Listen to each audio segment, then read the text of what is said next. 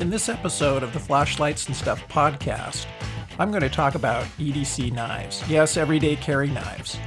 Cheap knives, expensive knives, blade steels, which brands, what models. So if you bought a knife or two in the past and have been disappointed, or you're just getting started in knife collecting, this is the episode for you. So let's get started in 3, 2, 1. So before I get too deep into the knife discussion, I wanted to bring up a few things that are upcoming. So I wanted to mention that Olight is having a flash sale on the Warrior 10 Pro. Warrior X Pro or Warrior 10 Pro. I'm not sure exactly what they call it. I don't have any kind of relationship with Olight. I've just been looking to purchase one of these for a while.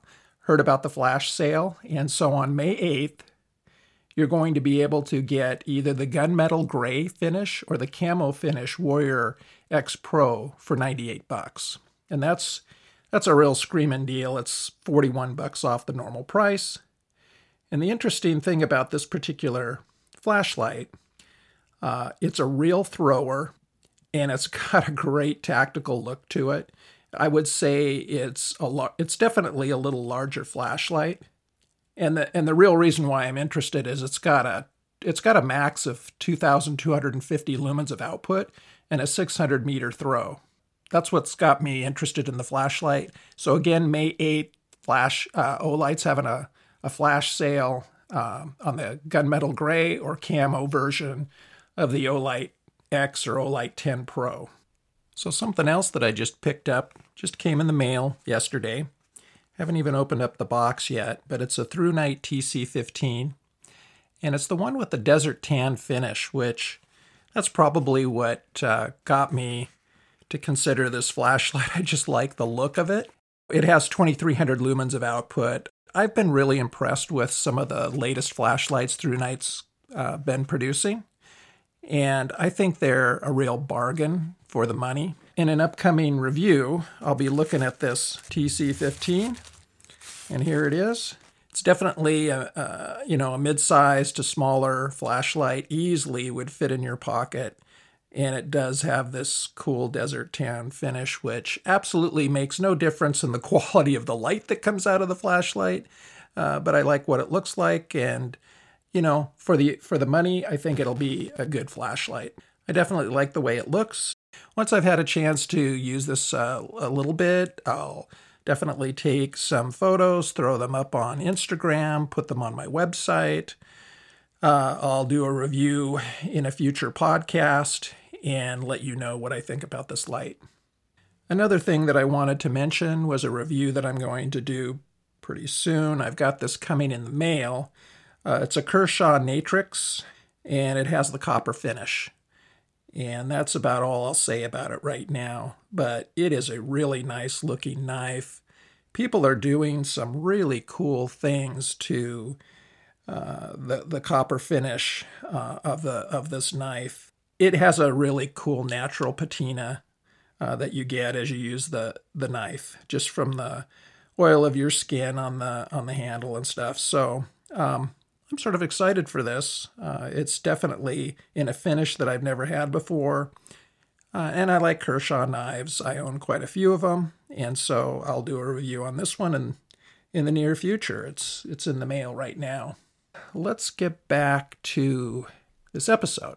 Here's the thing, if you have purchased a few knives or you are going to purchase some knives for carry purposes, I really recommend that you go and look and see what your local knife laws are.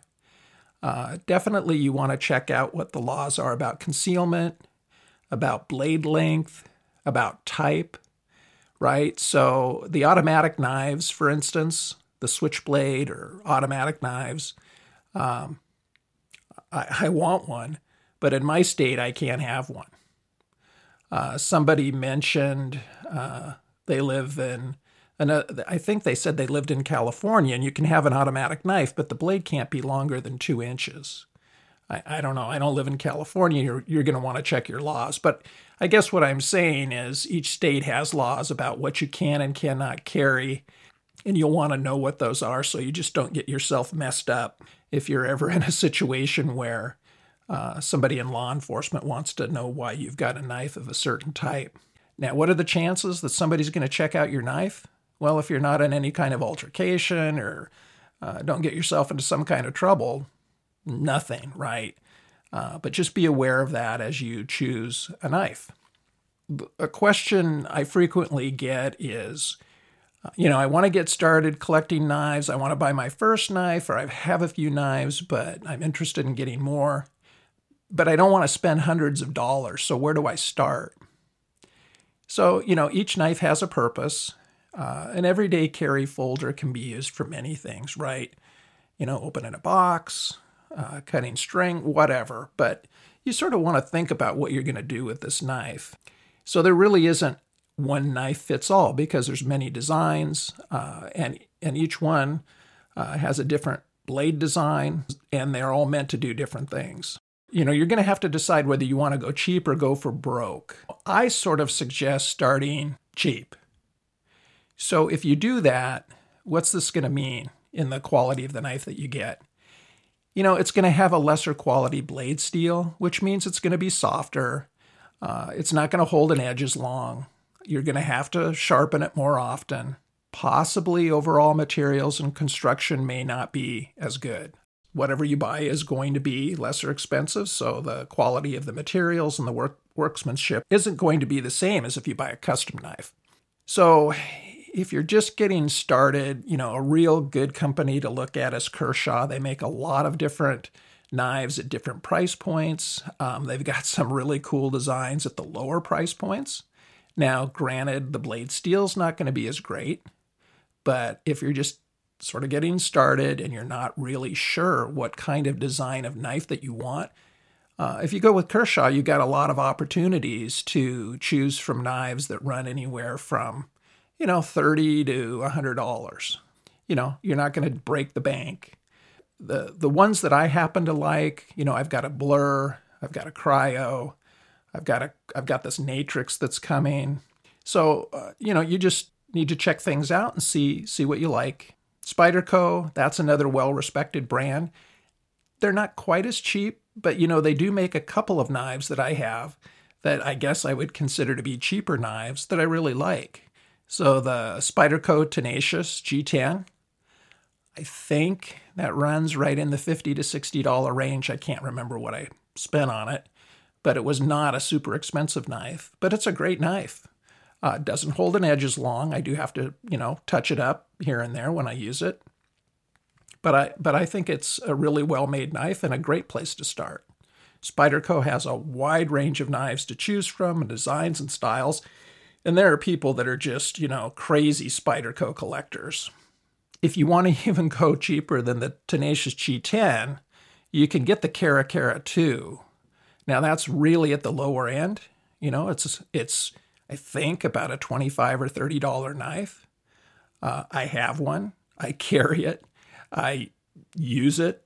I cut a lot of cardboard boxes with it, but for a cheaper knife, it works out great for that. And it's one that I can just sort of throw around. If it gets dinged up a little bit, it's not a big deal. It's really easy to sharpen. You can get, a Spyderco, starting as low as $35. Some people just want to go big right away. They want to get this foundational set of knives. They want them to be expensive, high quality. They don't want to spend any money on lower priced knives. And I get that. You do get what you pay for.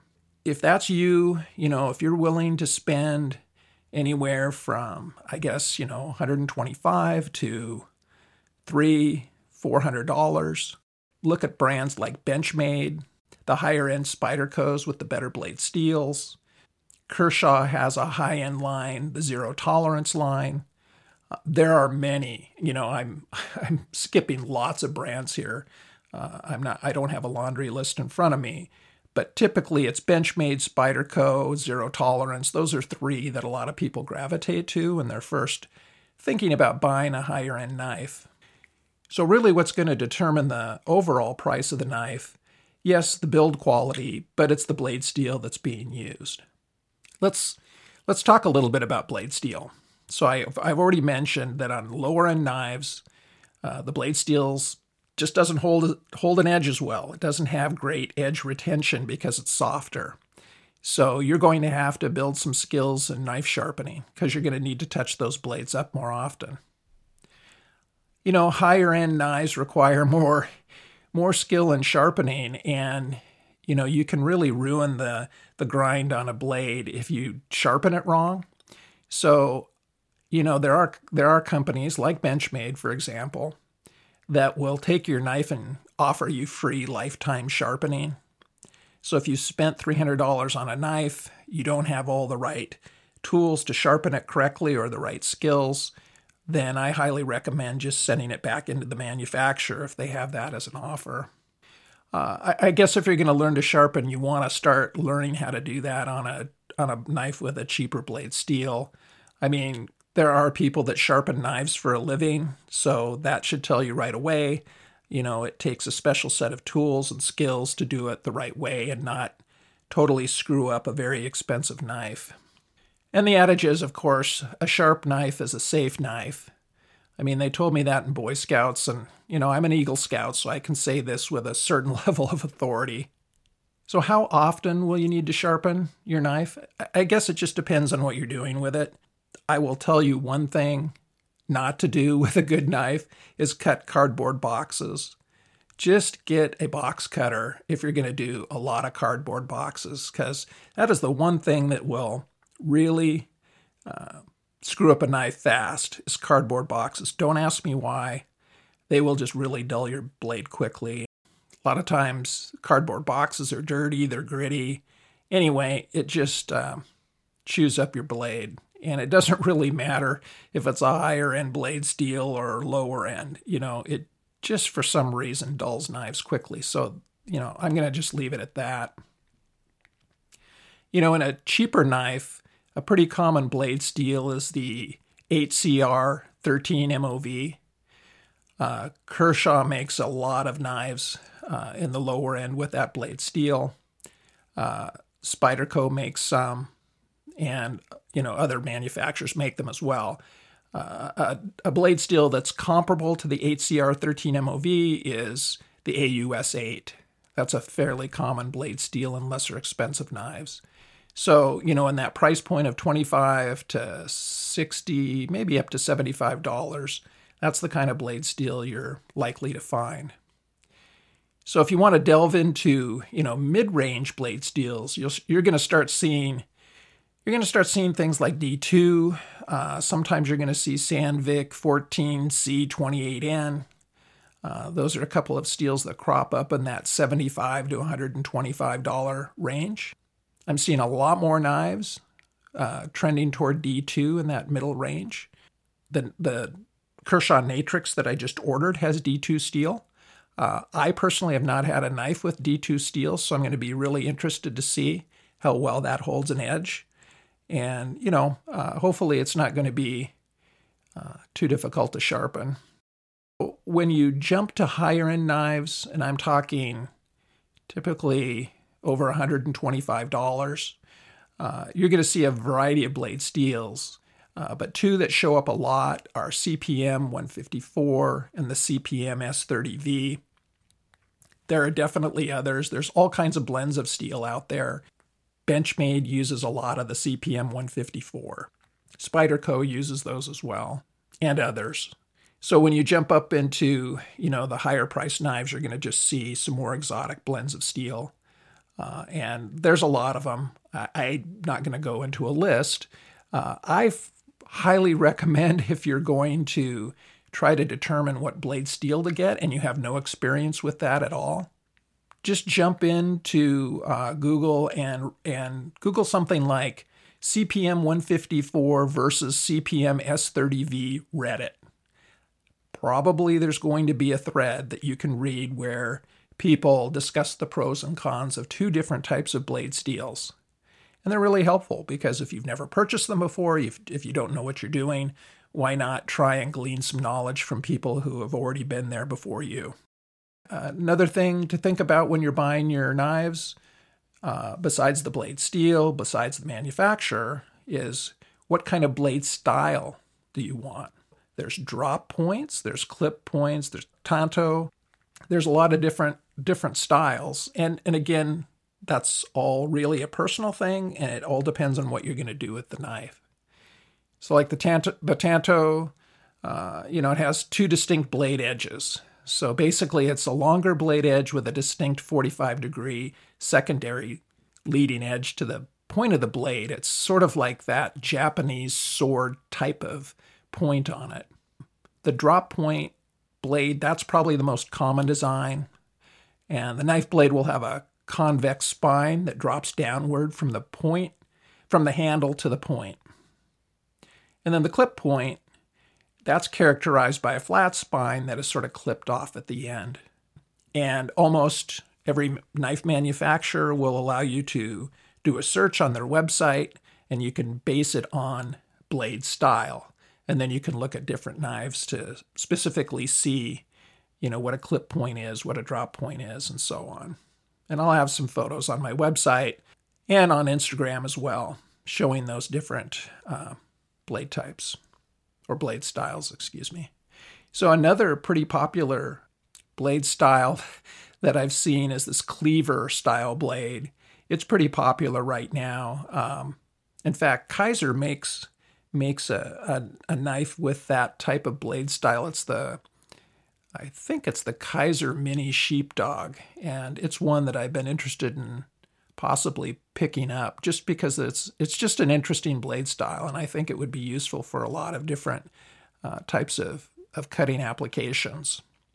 The bottom line is, drop point, clip point, whatever it is, that's sort of the bulk of the designs used on everyday carry folders. I happen to like plain edge blades mainly because they're a lot easier to sharpen, but sometimes you're going to see styles where you're going to have a plain edge and a serrated section. And the serrated section just makes it a lot easier to cut through things like rope and twine. I don't suggest doing it, but you probably could even get through light wire, with something like that. Just remember, if you do get something with a serrated edge and you want to keep it sharp, you're going to have some extra sharpening tools to work on serrated edges. Another thing you may hear talked about, although not as much, are blade grinds. And this is really a nuanced feature. If you're just starting out collecting, I wouldn't worry about blade grinds right now. Suffice it to say that the reason I like companies that will sharpen a knife for you is they're going to take it and they've got an expert who's not going to screw up the grind on your blade, or at least they're not supposed to. So, but you can do that, and then it's really tough to get that blade sharp again and back in shape. Another thing you're going to see as you look for a knife is the blade locking mechanisms. Typically, in an EDC, everyday carry folder, it's going to be either a liner lock or a frame liner lock. That's pretty typical. Although some knives do have back locks. Probably the back lock is the strongest lock compared to the liner locks. I don't have a preference. I have knives with back locks. I have knives with liner locks. And as you buy more knives and use more knives, you'll build a preference, and, maybe you're only going to want knives with back locks, and there's plenty of those in the EDC folder category. So, I'll just finish with this. If you have a decent knife, like I mentioned earlier, don't use it to cut cardboard. You're going to just trash the blade. You're going to have to sharpen it. Get a box cutter. With that, I'm just going to say, I hope this episode at least gets you thinking about all the features of a everyday carry folder that you might want to consider. In the end, it's what is legal for you to carry, coupled with a design that you like and the amount of money that you want to spend. So good luck as you jump into the very addictive hobby of knife collecting, because you're going to spend a lot of money if you get into this. Until next time, stay safe, stay healthy, and hopefully we get through this whole COVID-19 mess pretty quickly. Take care. Thanks for listening to the Flashlights and Stuff podcast. For detailed photos of the items reviewed in this podcast, check out flashlightsandstuff.com. You'll find additional information not in the show notes. So until next week, don't forget to subscribe to Flashlights and Stuff so you don't miss a single thing.